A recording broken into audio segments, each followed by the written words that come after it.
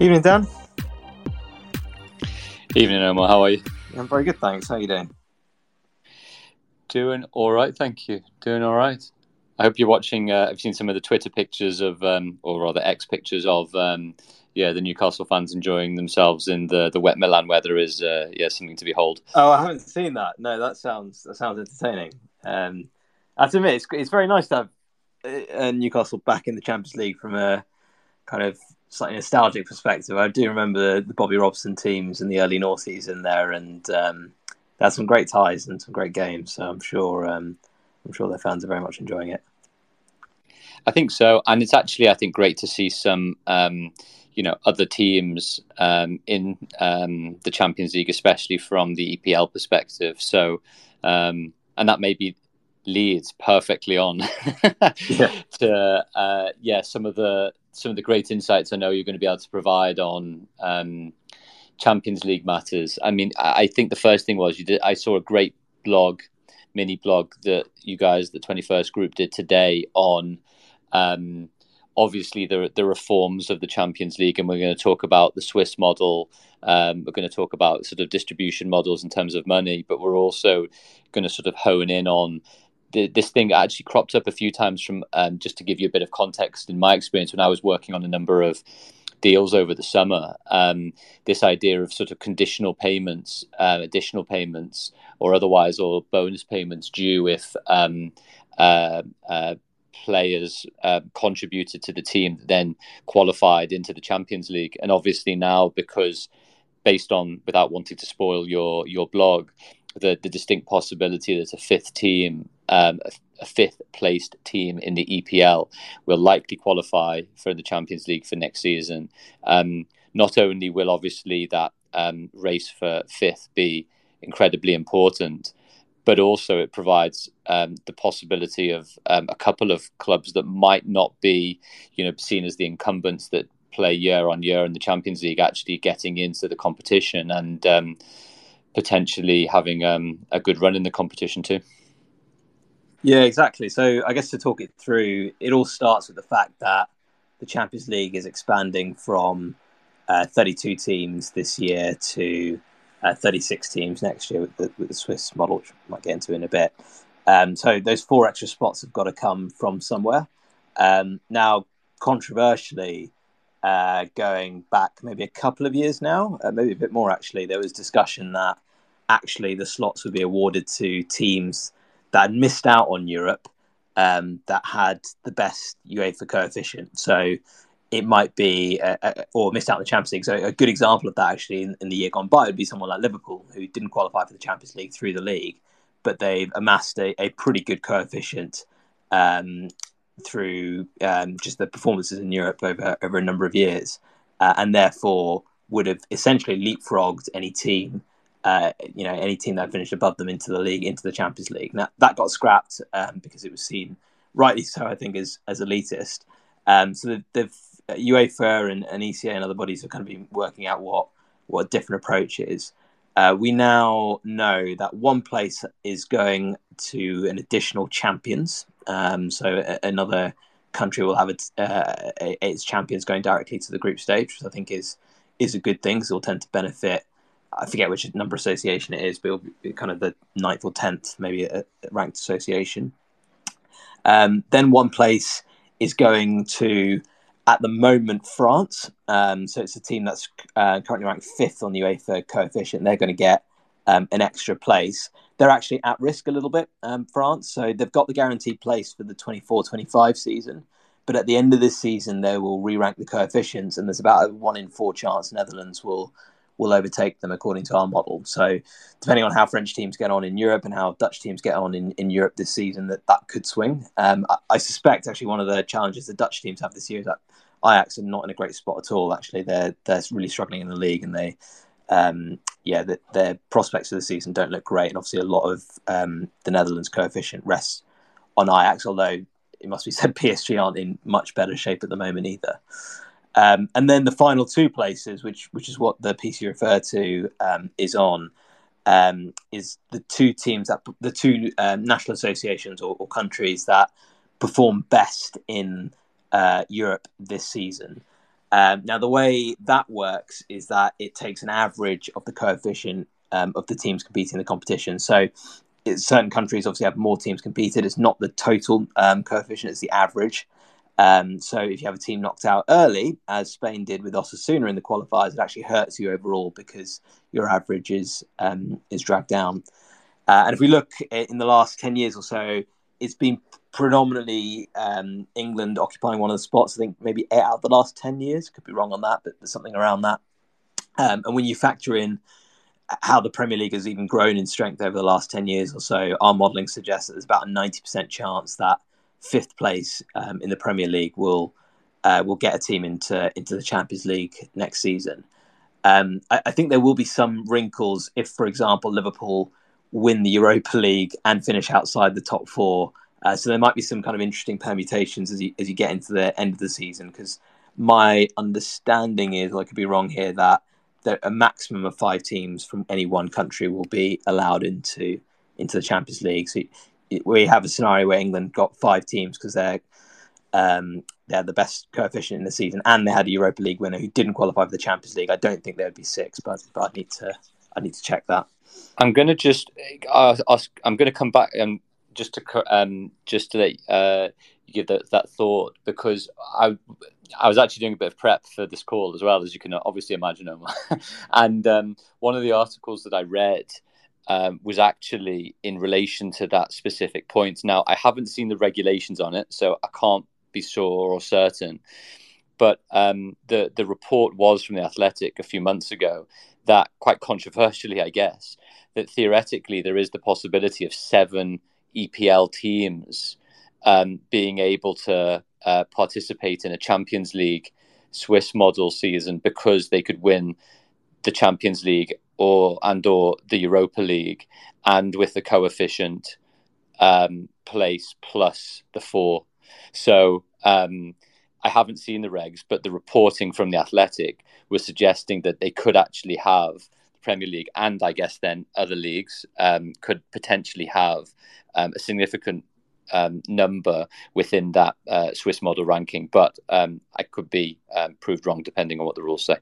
No, it's a good flag, actually. I want to check. I think the probability of a Champions League winner not qualifying for the Champions League is slim, even though Liverpool obviously did it in 2005, but it feels slimmer now than it did nearly 20 years ago now.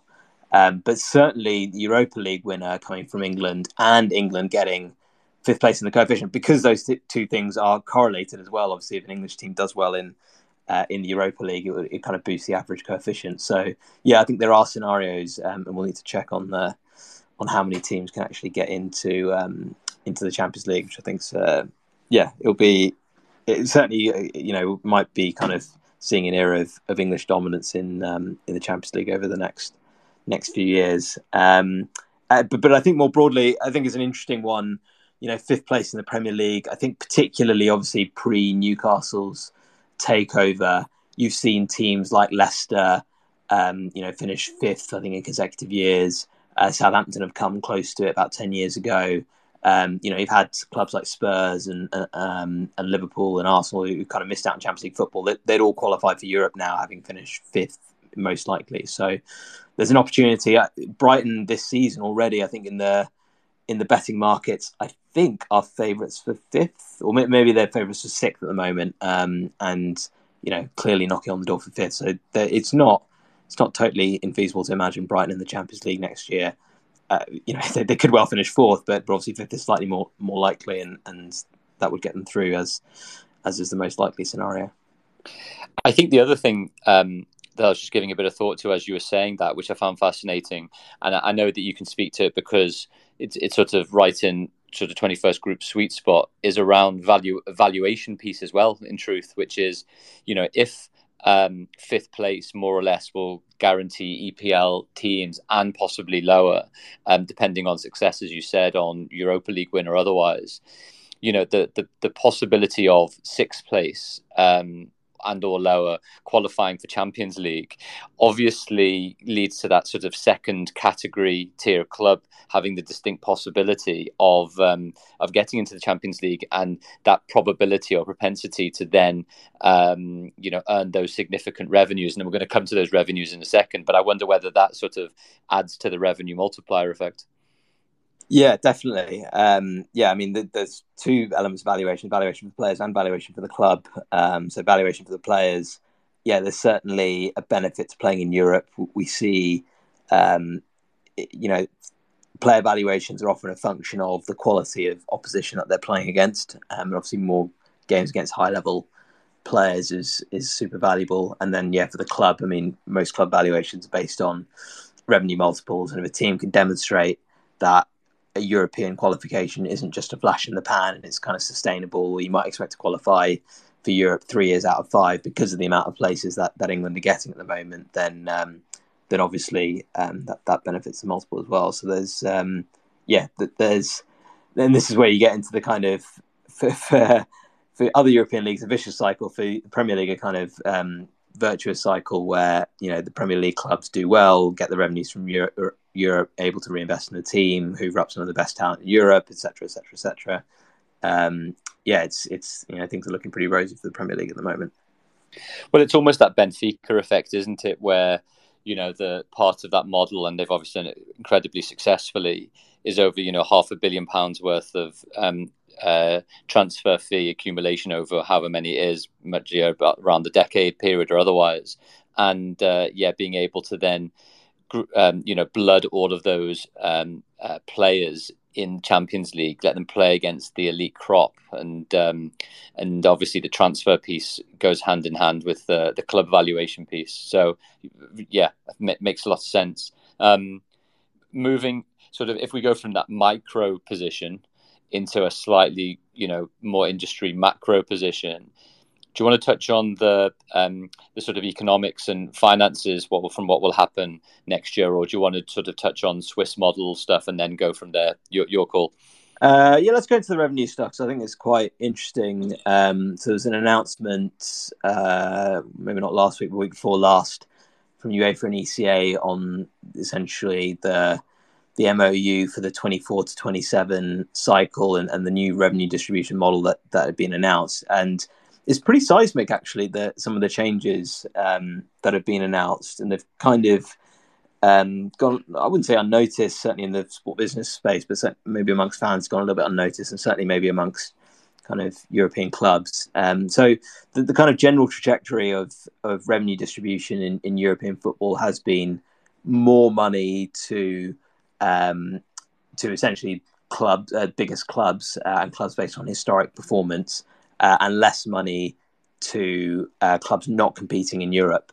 And there have been some distributions. I think the Conference League has been a big boost for clubs, competing outside the top 60 or so clubs in Europe. So there's been some redistribution to Europa League and Conference League. But what's been announced in the last week or so is that there are two big changes, I think, to talk through. The first is the proportion of money that's going to be distributed from that UEFA pot to clubs not competing in Europe is going up from 4% to 7%.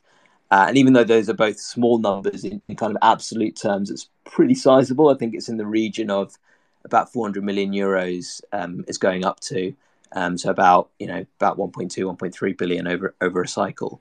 That's going to be distributed. Now, it's obviously being distributed to a huge number of clubs, so the actual number per club isn't enormous, but it is actually helpful for a lot of clubs, and a lot of clubs do kind of benefit from this income. It enables them to fund an academy or hopefully use it in a smart way rather than just spend it on player wages. So that's the first big shift, and it is the first. It is a significant shift, I think, of money. And the second one is there's essentially these pillars of how revenue is distributed to clubs competing in European competitions. And two of those pillars are the market pool, which is essentially a reflection of the fact that the biggest markets, so England, Spain, France, Germany, Italy, the money that is paid by those broadcasters, so BT or TNT Sports is now in England, that money is distributed to clubs in that market, and or certainly a significant share of that money is distributed to clubs in that market. So it means that an English team going as far as a Danish team in the Champions League would get different amounts of money because of the market pool factor. And then the other bit is this coefficient, which is a 10-year coefficient, which is used to rank teams and distribute money based on that. That overall share of income or share of distribution is falling from 45% to 35%. So essentially less money is being distributed based on the market in which you're in. And also your historic performance. And that is a really big shift, because that is a kind of clear acknowledgement that a lot of money has ended up going, to kind of big market teams, i.e. big international market teams in the sense of England, France, Germany, Spain, Italy, but also B, to clubs within those leagues. So it is very much a nod to the fact, and I think I almost like this wouldn't have happened without the Super League.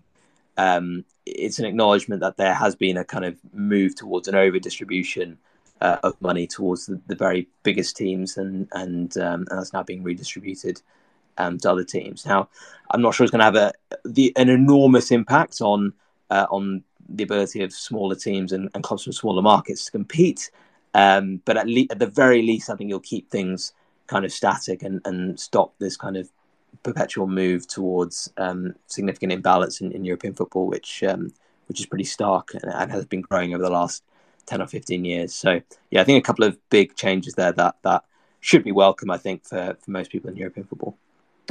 So what's been reported, and you mentioned it in the blog piece, was that there looks like there is going to be still quite a significant 30% overarching uplift in the values. Now, does that mean then, if we're talking about that revenue distribution, which is market pool and 10-year coefficient, reduces by way of percentage distributions, that then the team performance element on a yearly basis increases, or is to be increased, in order to demonstrate, or rather to reward, team performance on that particular year? Yeah, that's right. So that's the biggest increase, as you say. It's gone from 30% to 38%, nearly 38%, 37.5%. There's also a greater share that's going to be shared equally, which is a big pillar of Premier League distribution. So 25% of, I think I'm right saying 25% of Premier League money is distributed evenly, perhaps a bit more. I think it is more, actually. And that is going up as well in the Champions League. The one thing to say is that because, as you say, the overall money is going up by about a third, I think is the forecast for the next cycle, actually decreasing the market pool and coefficient, but the overall value going up is probably offsetting each other. So if you are a Real Madrid, you're probably not going to be worse. In fact, you're almost certainly not going to be worse off. So I suppose in that respect, clubs can be kind of kept happy. And I think a lot of the conversations about distribution become a lot easier once you know what the actual figures are. And obviously the Champions League rights from 24 onwards have been in the market now, and I believe been sold. So yeah, it's easier to tell a club, or it's much harder to tell a club before you know what the numbers are. Well, we're going to reduce the amount of distribution from this thing that benefits you. It's much harder to do that before knowing what the actual numbers are, where you can show then, okay, well, actually, you're getting the same amount of money, and all that's happening is a couple of other clubs are getting a bit more money to close the gap to you, but it's not going to be a meaningful gap closing, if that makes sense. It does. And I think the other thing, which sort of segues quite nicely into, I know we talked that it's probably last year when the Swiss model structure got announced, but it'd be great just to go through that in a little bit of detail, because obviously the value uplift is in part obviously due to competition and the attractiveness of the product and everything else, but actually because the number of games is actually substantially going to increase. So as you mentioned, 32 teams to 36 teams. It looks like, well, the stats are that there are from this being the last year of there being 125 matches, that there will be 189 matches, and that there'll be 8 guaranteed matches in that the group stage will be replaced with that Swiss model structure where there'll be 4 home and 4 away matches as guaranteed numbers. So in a way, clubs are also going to have greater individual revenue opportunities because of those 4 home matches to be able to generate additional revenues. And obviously the rights holder UEFA being able to monetize greater because of the higher volume of matches that are going to be broadcast throughout that period too. Yeah, spot on. So I think, firstly, as you say, a big driver in the value uplift has been volume of games, which I think perhaps is a little bit of disappointment that there wasn't a greater uplift in the media rights value, because there is a significant increase in the volume of games.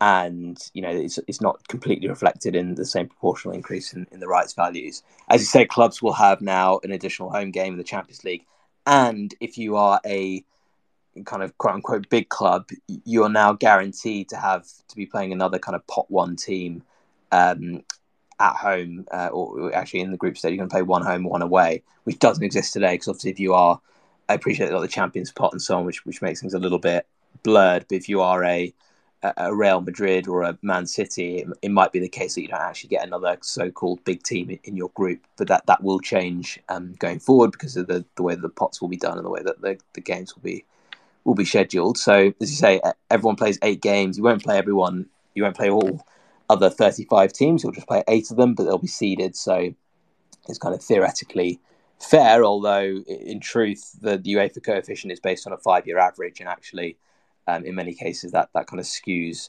who are the good teams and who are the weaker teams in the Champions League, as we see with Newcastle's group. We'll maybe get onto that a little bit later, but it doesn't necessarily mean that the groups are kind of, or your fixture list will be evenly balanced. But yeah, you'll play 8 games, and then everyone will be ranked at the end of the 8 games based on their performances in those 8 games. The top 8 will go straight through to the round of 16. The next 8 will be at home, or have second leg home advantage in this kind of playoff round, which they currently have in. Am I right in saying they currently have it in the Europa League? I might be wrong on that. But essentially a playoff round, they'll be home in the second leg, and then teams 17 to 24 will be the away team in the second leg in that knockout round. So I've seen a fair few articles criticising the format, and I understand where they come from. We've done quite a bit of analysis on this at 21st Group, and we actually think it's going to be quite entertaining. It depends partly on where you see the jeopardy lying. So there is, in our view, jeopardy in essentially finishing in the top 8 and not finishing in the top 8, because there is a big advantage, obviously, to not playing that playoff round. And then there's obviously jeopardy in finishing in the top 24 and not finishing in the top 24. And then there's obviously kind of seeding as well, that you want to kind of finish higher, so you play a weaker team. So there is a kind of perpetual element of jeopardy, we think. And when we calculate and estimate the number of dead rubbers in the 24 to 27 format, we think there'll be fewer dead rubbers, even though kind of the instinct is to think the opposite because of the volume of games, certainly as a proportion of the overall games. And my view is that final match day is going to be a lot of fun. You're going to have teams all scrapping and constant movement based on goals that go in. You can imagine with VAR and so on, teams moving up and down the league table. We all enjoy the kind of as it stands moments of final group games. This is going to be that on steroids, I think, in the new format, because you're potentially going to have 4, 5, 6, 7 teams, competing for a handful of spots and falling in and out of those spots in the final match day. So I think it'll be entertaining. I think it will also probably help the stronger teams a little bit, because more games reduces the element of luck. But at the same time, I think there'll be a fair bit of entertainment. So I'm quite looking forward to it. I know others are a bit more sceptical. I am a little bit jaded of the current Champions League format. I'm just not sure. I'm not especially looking forward to the group stages this year. I'm not sure about you, Dan, but I know maybe there's 1 or 2 interesting groups, but beyond that, it doesn't really kind of spark the imagination. So, yeah, I think it'll be an interesting change, and hopefully one that fans embrace. Yeah, I just, at a very basic level, I just really like the idea of the variation in that Swiss model of everyone playing 8 teams. And I think that's the great element, isn't it, really, that, in the group stages, you're playing everyone twice, home and away, whereas here you're playing a much greater variety. And it might well be that, for whatever reason, teams always end up playing certain other teams through luck, obviously through luck of the draw, literally luck of the draw. But I think that variation, and playing that at least one glamour tie in that group stage, in that first Swiss model stage, will be fascinating as well. And I think obviously it'll take everyone a little bit of time to get used to. But, I think I really like the idea of it. There's obviously an idea of fairness as well, which I know you've touched on a little bit, Omar, which is, the seeds, the coefficient, is one team that you play away from home going to be at the same level that another team that is seeded the same as you, and the other team that's seeded the same ranks better or worse depending on more historic coefficients. But, will it work its way through? I don't know is the answer, but I think most of the teams will have a good enough chance to be able to qualify for the knockouts, so long as, if I've got it right, you finish within place 24. Is that right? Yeah, that's right, exactly. The interesting bit on the playoffs will be, again, your idea about, to your point around, will the better teams qualify? Again, it'd be the same thing. If there's no away goals mixed in with that, then you'd have thought that whether second leg home support counts, or whether it counts worse or better without the away goals, then sort of, favours probably the more established teams even more than presumably. Yeah, away goals has a small advantage to favoured teams, and also, playing at home second leg, now you get home advantage if it goes extra time without the threat of away goals. So, it's a small advantage. And as you say, the current format isn't entirely fair, right? Because that Newcastle, Dortmund, PSG, Milan group, it's not. You wouldn't say it's an evenly balanced group compared to some of the other groups. Now, it's set up to be a really interesting group, and in some ways, I think you almost get the best of both worlds with the Swiss model, because you're getting those types of games in the Swiss model every week.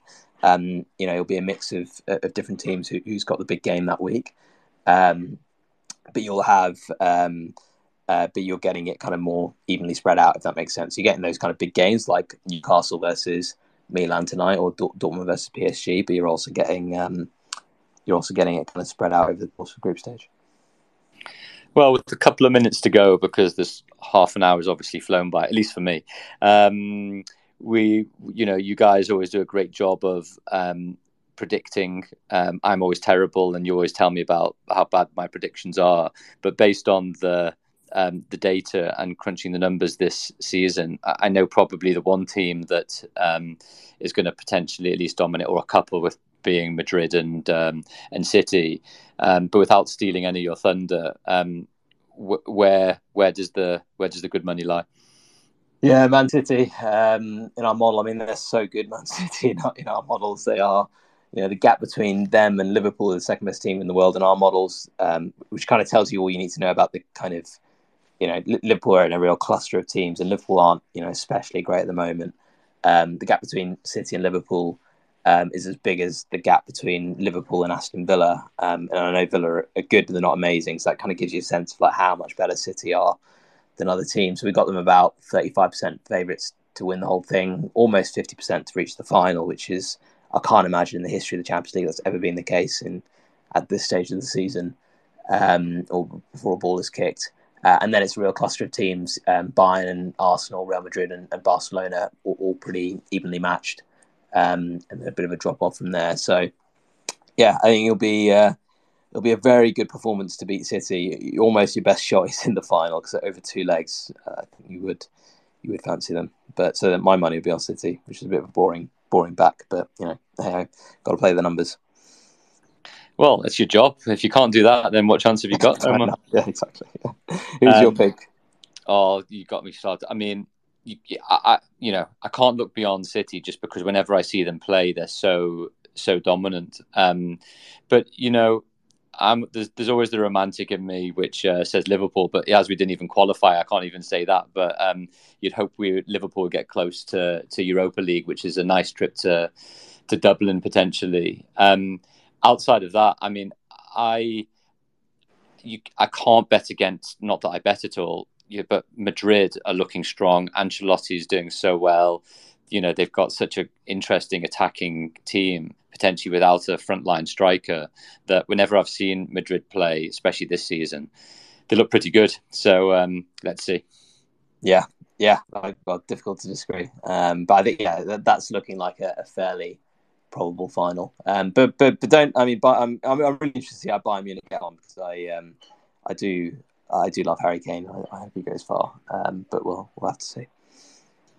Thanks, mate. It was a fascinating half an hour, and sorry I didn't do too much of the talking, but yeah, the more articulate part of Dan and Omar came to the fore tonight. No, not at all. Love chatting my Champions League football. All right, mate. Speak to you soon. Cheers, Bob.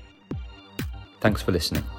You can follow me on Twitter, TikTok and Instagram at Football Law, read my blogs and listen to my previous podcasts via my website, danielg.com/blogs. Please do subscribe to the Done Deal Football Podcast, like, share and tag me. If you like the content, if not my voice, you'll probably also like my book Done Deal, an insider's guide to football contracts, multi-million-pound transfers and Premier League big business. A bit of a mouthful. It's available to buy in hard copy, digitally and via Audible. All links are in the podcast show notes. Lastly, the podcast is powered by 13, which is a fashion brand I've started. All proceeds go towards cancer charity research, and particularly the stellar work done by John Krell, who has helped my mum through some difficult times over the last few years. You can take a look at the merch and hopefully buy a t-shirt, hoodie, cap, or all three. Please do spread the word and go to 13shop.co.uk. That's 13shop.co.uk. Thanks for listening.